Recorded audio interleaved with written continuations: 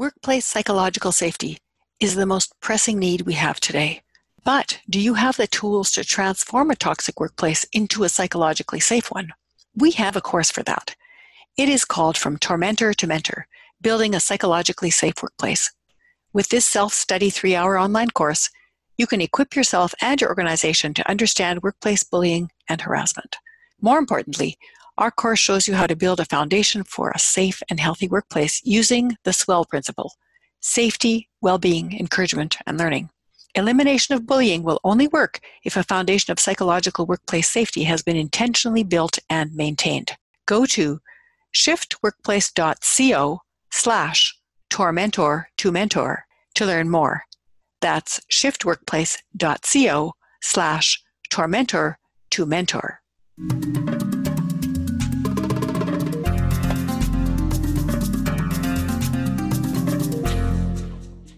Hello, Culture and Leadership Connections podcast listeners. I'm so happy to introduce to you Eric Karpinski, who is an esteemed guest that I can hardly wait to interview. He's got a great bio. Let me just let you in on the secret. Eric Karpinski has been on the cutting edge of bringing positive psychology tools to workplaces for over 10 years, with clients that include Intel, Facebook, IBM, T-Mobile, Genentech, and many others. That's an awesome list. He is a key member of Sean Aker's Good Think team, trained as a scientist at Brown University, and has an MBA from the Wharton School. McGraw-Hill is publishing his new book, Put Happiness to Work, which has been endorsed by Adam Grant, Sean Aker, and Daniel Pink. Those are 3 of my favorite authors, and I think I'm going to be adding Eric Karpinski to my list. Really looking forward to reading his book, Put Happiness to Work. When I found out about you, Eric, I was like, yes, this is a perfect match for our podcast. I can hardly wait to meet you. So welcome. Thank you so much, Maria. I'm looking forward to this conversation very much. Awesome. Well, why don't you tell the audience a little bit more about who you are? Sure. So I love using positive psychology and neuroscience research to help people figure out how to be happier at work and to help leaders kind of create more engaged teams by focusing on specific types of happiness that motivate and inspire their teams both to care for each other and to really go after difficult goals. So my new book lays out practical ways to make small changes in how we work every day to be happier and more engaged. I love that. Maybe you could explain positive psychology to people, because maybe not everybody knows what that is. And it's probably morphed a little bit over the years too. Yeah. So positive psychology is really the study of what is working well with people, right? Since we started psychology 100 years ago, we've been focusing on the disease model, like people that are depressed or anxious or have schizophrenia. Like, how do we help people and get them back from a sort of non-functional state or less functional up to being okay, getting by? And what positive psychology says is, why don't we use these billions of dollars of research and our time and our questions in science to say, hey, what does the good life look like? What does life look like when we're flourishing, when we have positive emotions and we have meaning in our lives and we have strong relationships? What does that look like?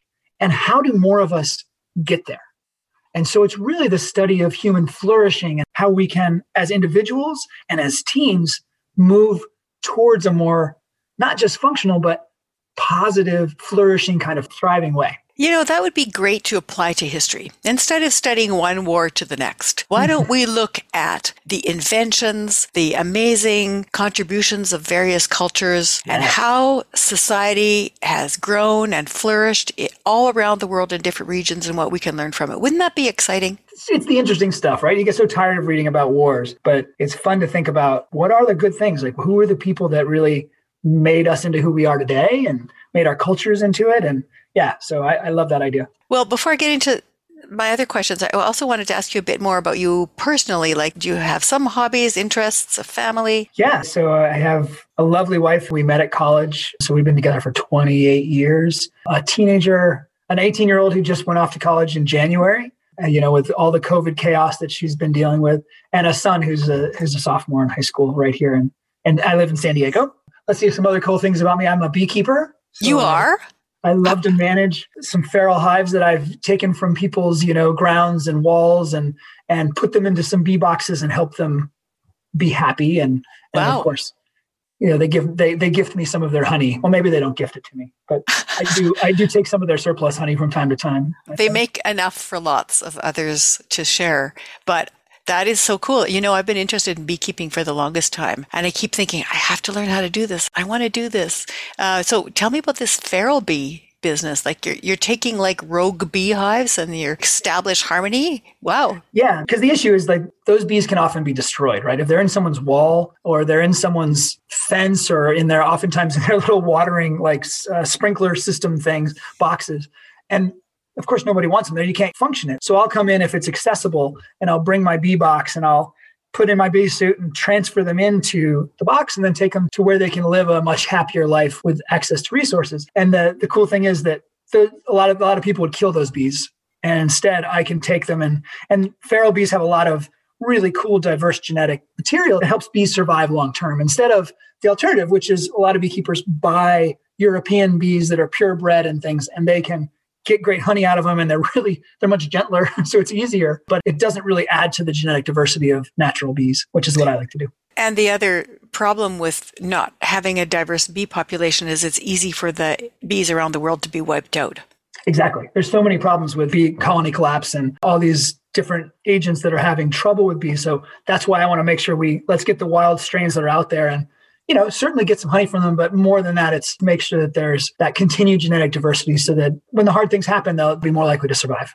I'm now even more motivated to learn how to become a beekeeper. And I really like your model of preserving bee diversification by finding those rogue bees and getting them into a happier space instead of just killing them like vermin, because the entire planet falls apart without bees. We're entirely dependent on them. It's like 60% of our food comes through bees. So we need it for survival as well as, just to do the right thing. Well, thank you for exploring that. That was very interesting. Let's go a little bit into a couple of incidents from your childhood, because you have this focus on creating happiness. And I'm wondering about your childhood. Was that part of your childhood, or were there other incidents that marked you and made you into who you are? Great questions, because they're really introspective questions.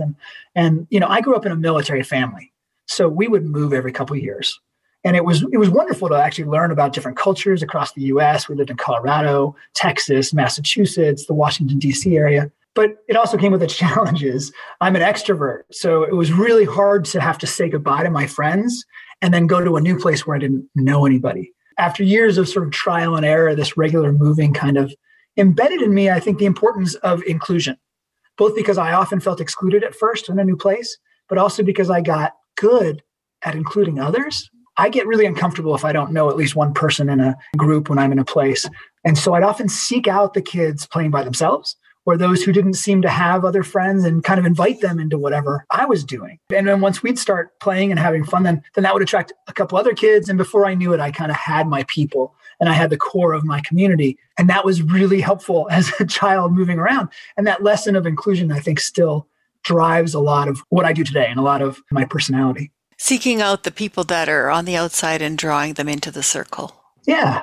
And then you can create your own circle. Include others, they're much more likely to then include you. And then you've got this community. And it's, it's not always the cool kids, but that's okay, because there are a lot more of the quote unquote uncool kids that are a lot more fun and interesting than the other groups. They are. Have you been to any high school reunions? I have. I actually organize my high school reunions every year. We were supposed to have one this last spring, and that, of course, got delayed. So we're trying to do it in October. But yeah, it's wonderful to go back. And have you noticed any characteristics as you go through the reunions? Any changes in people that stand out for you? Yeah. I love when I've invested a lot in a community. And my high school was back in the DC suburbs, and I live in San Diego now. And so it's really fun for me to help organize and support that effort and then go. And, we're, 30 years out from my high school? I graduated in 1990. Yeah. So people have made their mistakes. They've gone through, 30 years in, so many of us have had our challenges, and we've gone through our divorces, or we've gone through, cancer, or we've had all these different problems. And it's so nice now to go back and see how people have evolved and changed. And, the people that some of the bullies are actually some of the that were bullies in high school have really let go of a lot of that and are just friendly, authentic people.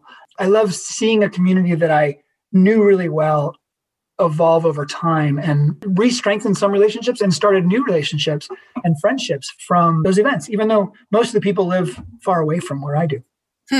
That's very, very interesting. And I'm wondering if you have an incident from high school that stands out, because you were talking about your childhood, but anything from high school that stands out for you before I go into my next question? Yeah, I was the vice president of our class. So I was one of the class officers.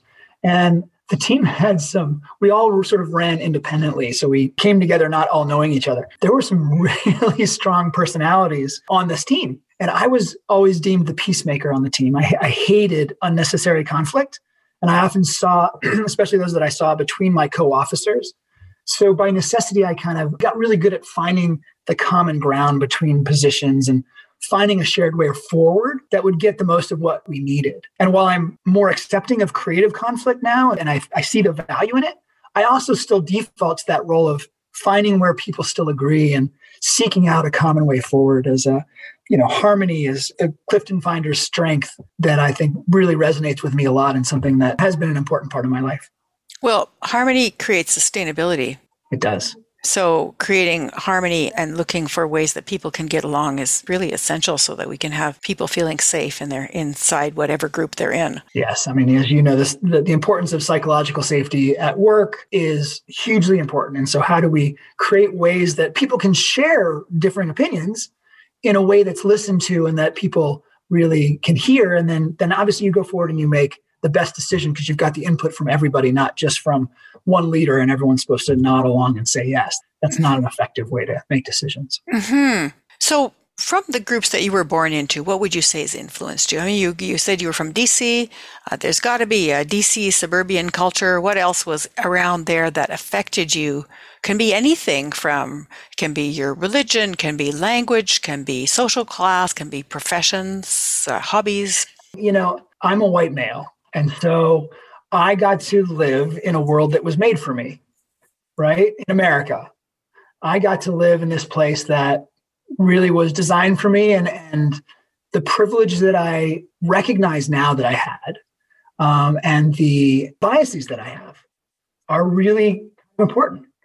As I evolve now as a human being, as I work in this space, it's so important to recognize that culture that I came from, because it was so dominant, that inclusion and equity is an important aspect. And I'm constantly learning more about how culture affects me and how I react to other people, and trying to really be proactive about rooting some of those things out and going forward in that way. Well, you say it was made for you, which is true, but you were in a military family and you had to move around. So you always had to disrupt who you were in your life, and it may have given you insights into inclusion that you wouldn't have had if you would have stayed in the same place, right? Did the military culture affect you? We had to move a lot, but we only lived on base one time. So that was cool because we got to dive into different aspects of life. Instead of just being in the military culture, which you get on base, right? Where there's its own culture, which we did for some of that time. But what I really loved was being just put in a local school, getting to know what living in San Antonio, Texas was like, getting to know what living in Colorado Springs, Colorado was like, how things were different. East Coast, Massachusetts and DC versus, the West. There was a lot of neat cultural differences that became part of my understanding that some people who spend their entire lives in New England or in Southern California, like my children, don't ever get. So, there are a number of youth exchange programs where kids go when they're in high school or college, and they spend some time, I'm trying to think of the name of this one, it's not coming to mind, but they spend some time in a community in their own country, but quite different from where they would have been before. And then they spend some time overseas in a country that would be radically different, having an experience that's completely opposite in many ways. I love that combination. Yeah, I hear about the international one all the time, but you don't hear as much about within your own culture and switching that. And I think that they both give you a lot of value. Well, hands down, guess what people say? They say the hardest adjustment was to their own country. Yeah. That they were just overwhelmed and couldn't find ways to negotiate the difficulties, that it was very hard for them to do that. And yet when they went to another country, they were like completely open to, okay, I don't know this. I'm just going to have to learn it and find a way to negotiate it. But when they're in their own country, they're going, I should know this. And It was really interfering with them. being Yeah. able to be in that space. And obviously that experience is hard, but then coming out of it and going back to your home region must give you so much insight into all the default cultural things that you do all the time that are so different. Mm-hmm. I think it really does. So coming back to you and the groups that you were born into, can you think a little bit harder about, your family interests, what your parents did, anything that affected you that you think has influenced you? So another incident from high school, actually, when I was a senior in high school, my dad had retired from active duty. So we'd been in the DC area for several years. And I saw him putting the lawnmower into the car. And I asked him about it. I was like, what are you doing, Dad? And it turns out for 4 years, he'd been volunteering at a group home for people with mental health disorders, mowing the lawn, fixing things around the house, doing odd jobs for them. And I didn't know that. For 4 years, he was doing this incredible, generous work. He'd spent apparently a couple of hours there every week doing these things. And this kind of quiet generosity, just stood out to me. He didn't trumpet it. He wasn't talking about it everywhere he went. He just did it. And I've always seen that he's been so good at when he sees someone who needs help, he steps up, and not for the kudos, but from others, but just because it's the right thing to do. And so that really landed on me when I was, a senior in high school. You're starting to figure out who it is you wanted to be and what it is you wanted to do with your life in it. And that just showed me the value of giving for giving's sake, not for status. That's a beautiful example. And in a culture that we live in North America, where you're supposed to always be shouting your accomplishments from the rooftops, I think that the understated quiet generosity it's whispered, but people hear it and pay attention to it, and it affects so much at a deep level. So now you've chosen to belong to some groups, right? Yes. Tell me about those groups. I really love this question because it gets to a clash of two cultural influences that I think seem somewhat at odds certainly when other people hear about them, but have really co-created my own leadership and my own drive. One is an Ivy League education, and particularly the Wharton MBA part of me. And then the other is the influence of the culture of the Burning Man Festival, where I've been going for 20 years. If I unpack some of that, I know that growing up, I always thought I'd be happy once I was successful. So I sort of pushed hard at every stage, right? I ended up getting a biochemistry degree from Brown, an MBA from Wharton. And I had my first career was all about management consulting and a venture capital and a business executive. My life was always about driving forward and going after those big, audacious goals and pushing to be more successful. And in that part of my life, I kind of defined success largely as the drive for prestige and money and power. And certainly Wharton reinforced that significantly, as MBAs are known for that aspect of it. And after 15 years of this career, I kind of popped my head up and I looked around and I realized I had so much more success than I ever thought I would growing up as an Air Force kid. I was making lots of money. I could buy whatever things I wanted. I had a nice house in San Diego. I married my college sweetheart and had 2 kids. I had all the things that were supposed to make me happy, and yet I was miserable. The drive for always seeking more, the next promotion, the next success, more money, made me so anxious, drove anxiety, and that started driving insomnia, which then kind of led to bouts of depression. That's the disease of materialism. That's the disease of materialism. Mm-hmm. And having sensed that a little bit, sort of unconsciously, along the way, I clearly had some inkling of needing something more than just that drive for the materialism. So I spent my business school summer in San Francisco in 2000. And my roommates there invited me to some strange festival in Nevada called Burning Man.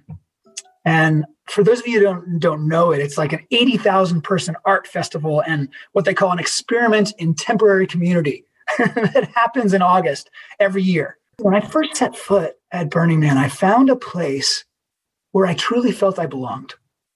The default culture there is of acceptance and love and connection and community and creativity, where everyone greets you with a smile and a gift or a question about what cool things you experienced that day.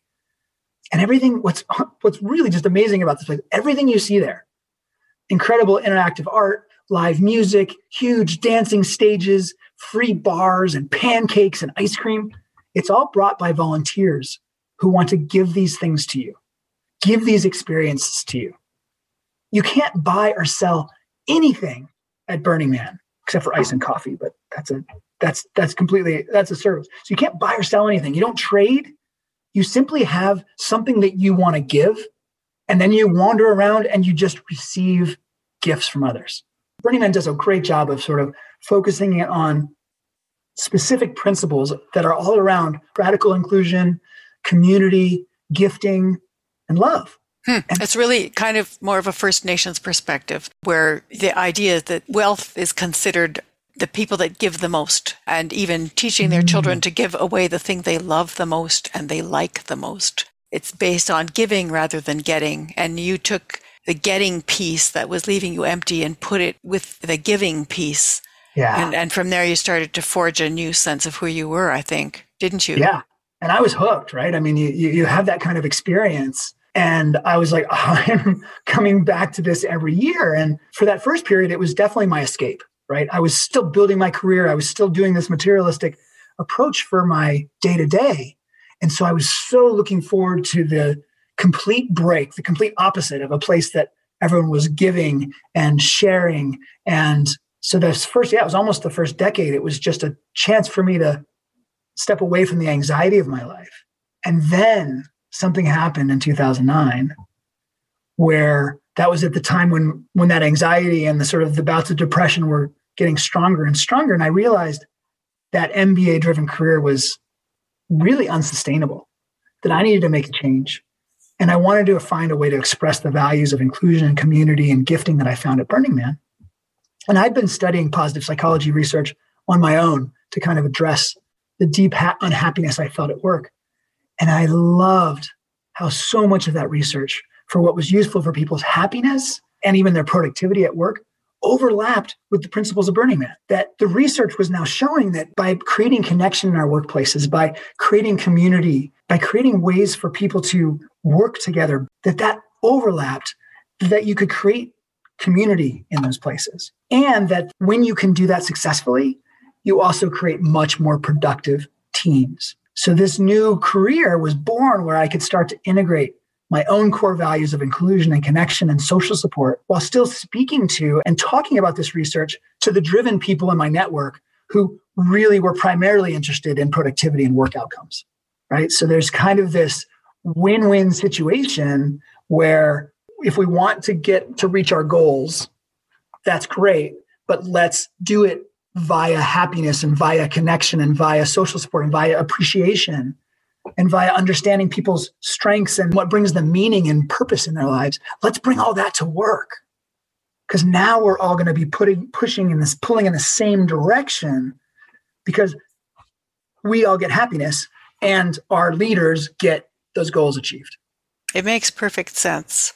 Everybody's hungry for community, meaning, and purpose. It's part of who we are as human beings.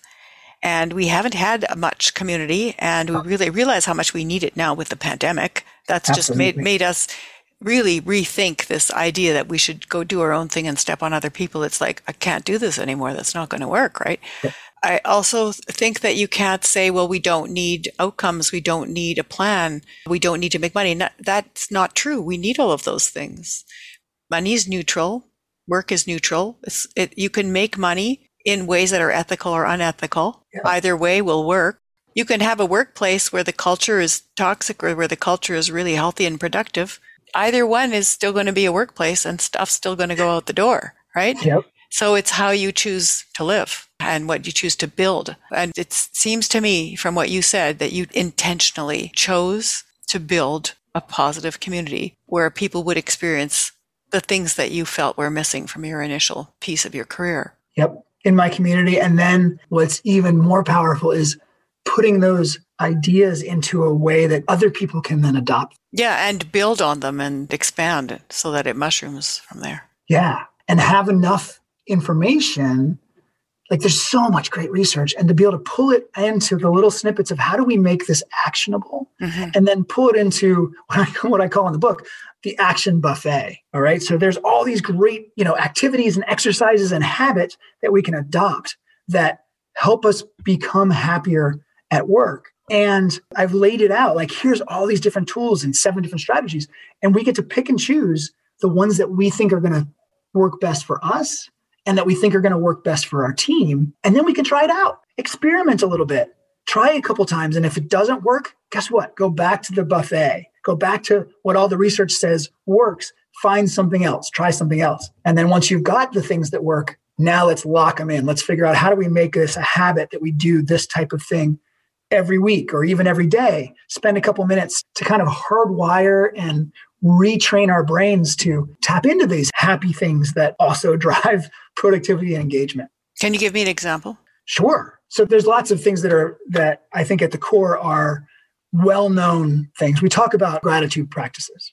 Just taking 3 minutes and writing down three specific things that you're grateful for in your life is awesome. Great. Lots of people know about that. Lots of people tried it. Not as many people do it as regularly as they could get value for. And by the way, if you take that and just make sure one of those is about work, especially as a leader and someone that did something cool for you that week or that day, that's a really nice way to open yourself up to, gratitude and appreciation. But one that I love as a leader or as a manager is to have the habit of every time you have a one-on-one meeting, open that meeting with a simple question of, what is one good thing you've seen one of your teammates do this week? And that opens up so many great things. First of all, people will kind of sputter and not respond right away. And it's important for you to not get uncomfortable and let them off the hook. But it doesn't have to be a big thing. Anything small. What does someone do this week? It could even be in their job description already, but what did they do well? And so they'll come up with something. And then if you continue to ask it, the next week you have that meeting, and the following week you have that meeting. Now you're going to be training them as they're going through their week.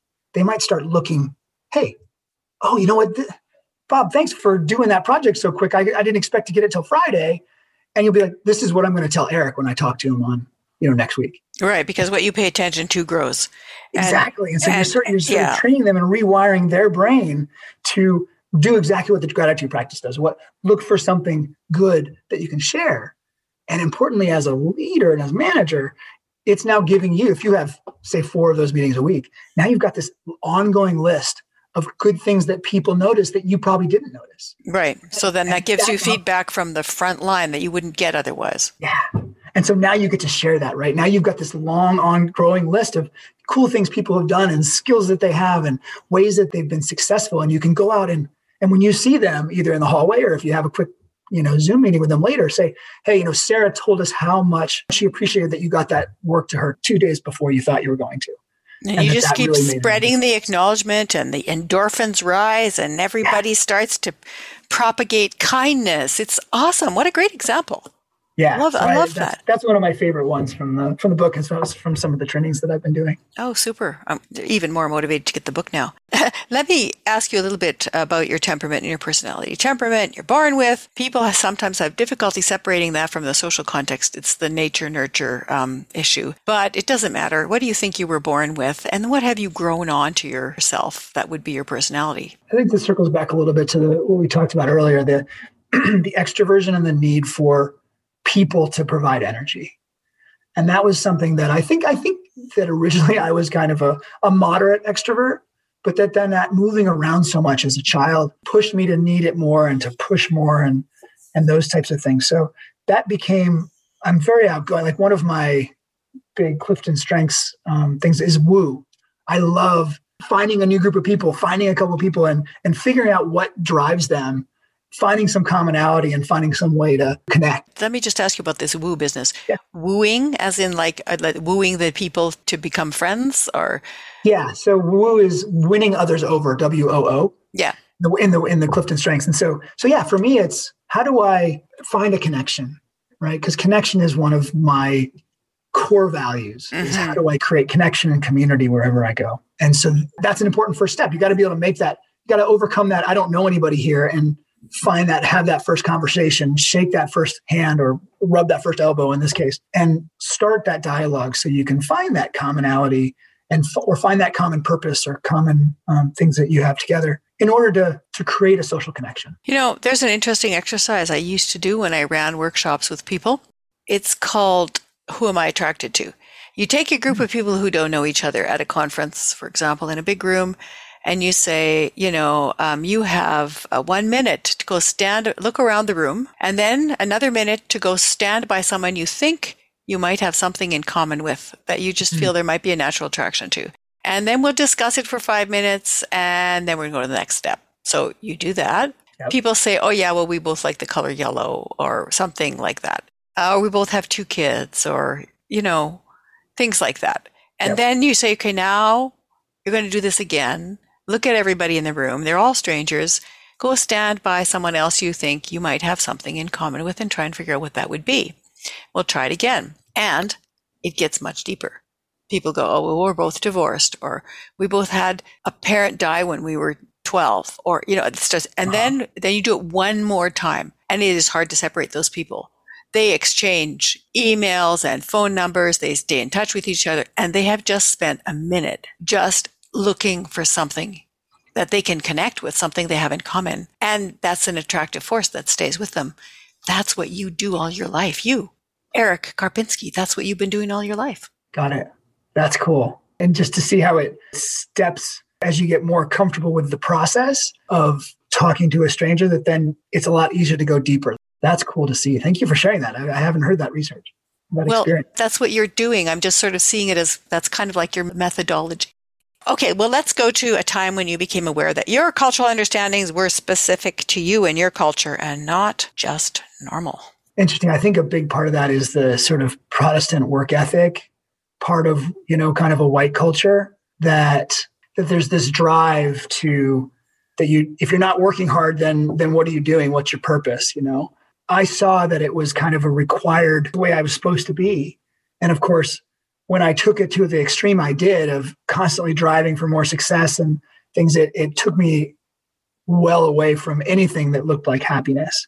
And so that was a big wake up thing for me, a cultural thing that that's not actually how you live a happy, flourishing life, is to only be focused on how do you succeed more. Mm-hmm. Can you think of a specific incident? A year into teaching and leading people about positive psychology, I went into my worst bout of anxiety and insomnia and depression. I was now teaching people about how to be happy, and I was the least happy I'd ever been. And I think this is partially an American cultural thing, is when we talk about happiness, we think we're supposed to be happy all the time, that there's this expectation that anytime we want, we can just be happy, and we should be happy. And I was learning about positive psychology. I was like, this is so cool. I'll never have to be angry and sad again. Anytime I do, I can just pull out one of my tools. I was so wrong.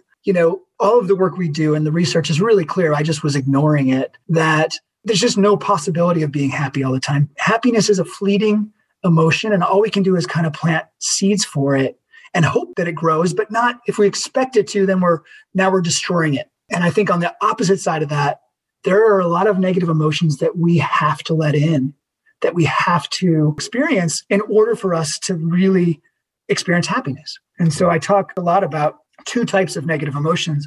One is necessary negative emotions, and one is gratuitous negative emotions. The necessary ones come from, something bad that happens to us. We don't get chosen for a team, say, or for a promotion or something else, and we're sad and we're disappointed. Well, we need to go in and we need to actually experience that. We need to let that in. We can't just say, oh, well, whatever, I don't care, and pretend you don't care. Because when we suppress those negative emotions, it's called emotional leakage. It's going to pop out somewhere else. We're going to yell at somebody, or we're going to start crying in a meeting when there's no real reason to. And so we need to let those in, experience those negative emotions, and let them have their time. And then there's gratuitous negative emotions, which are you don't get chosen for that team, and you're like, nobody loves me and I suck and I'm destined to be, destitute and live on the street because I suck, and those are the things that there's a lot of tools for. How do we recognize when that's happening?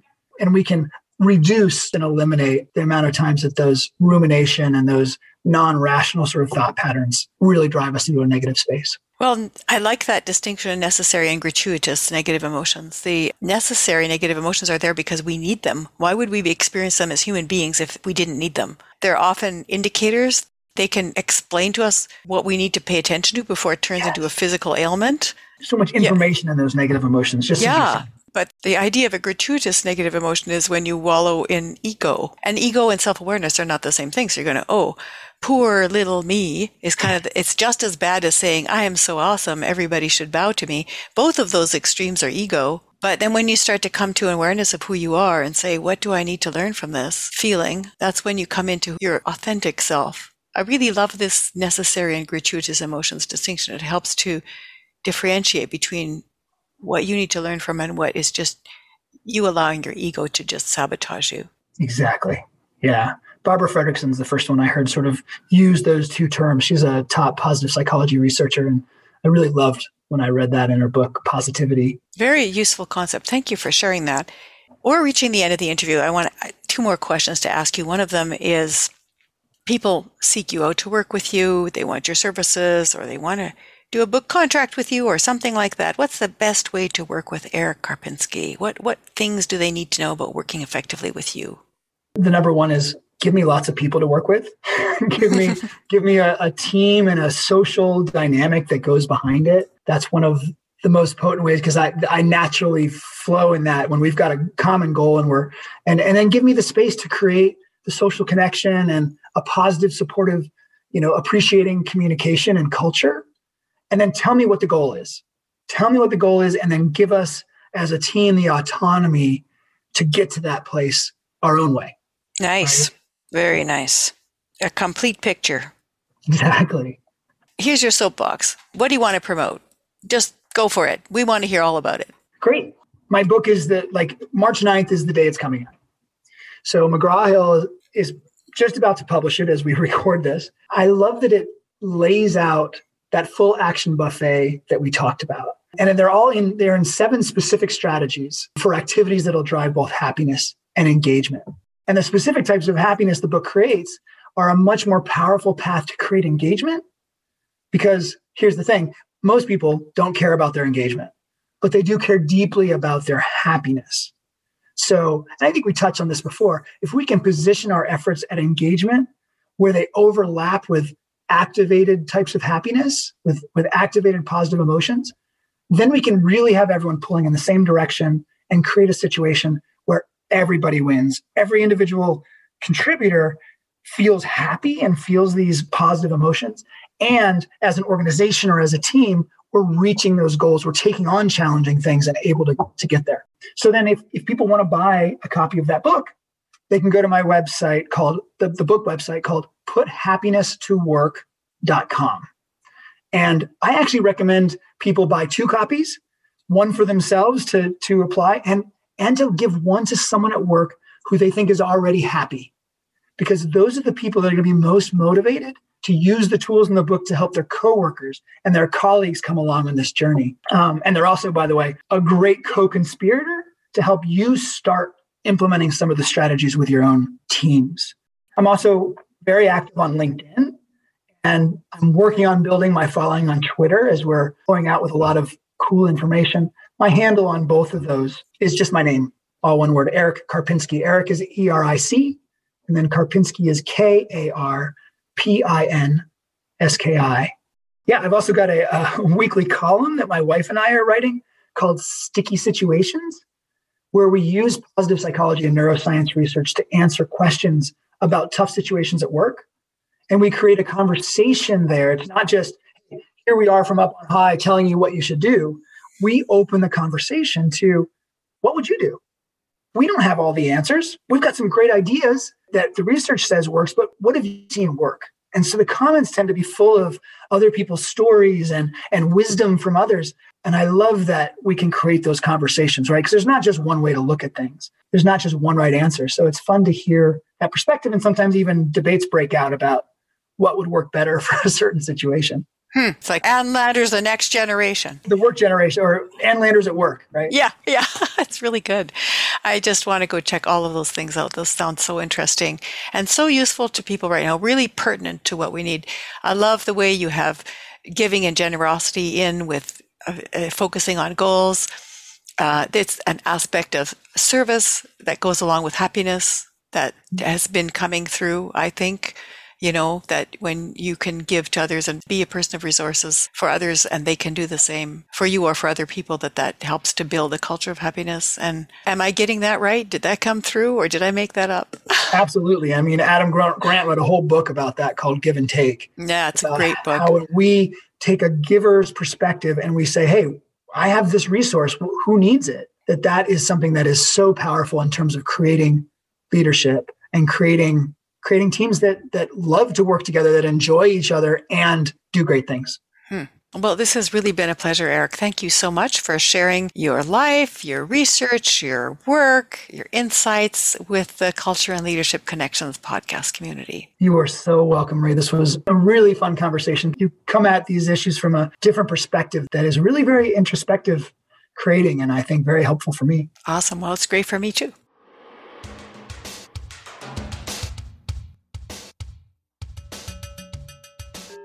Eric Karpinski is a positive psychology author and a speaker who has been on the cutting edge of bringing positive psychology tools to workplaces for over 10 years. His new book, Put Happiness to Work, which has been endorsed by Adam Grant, Sean Aker, and Daniel Pink, among others, promises to be one of my new favorite business books. Very much looking forward to digging into it, and I hope you will too.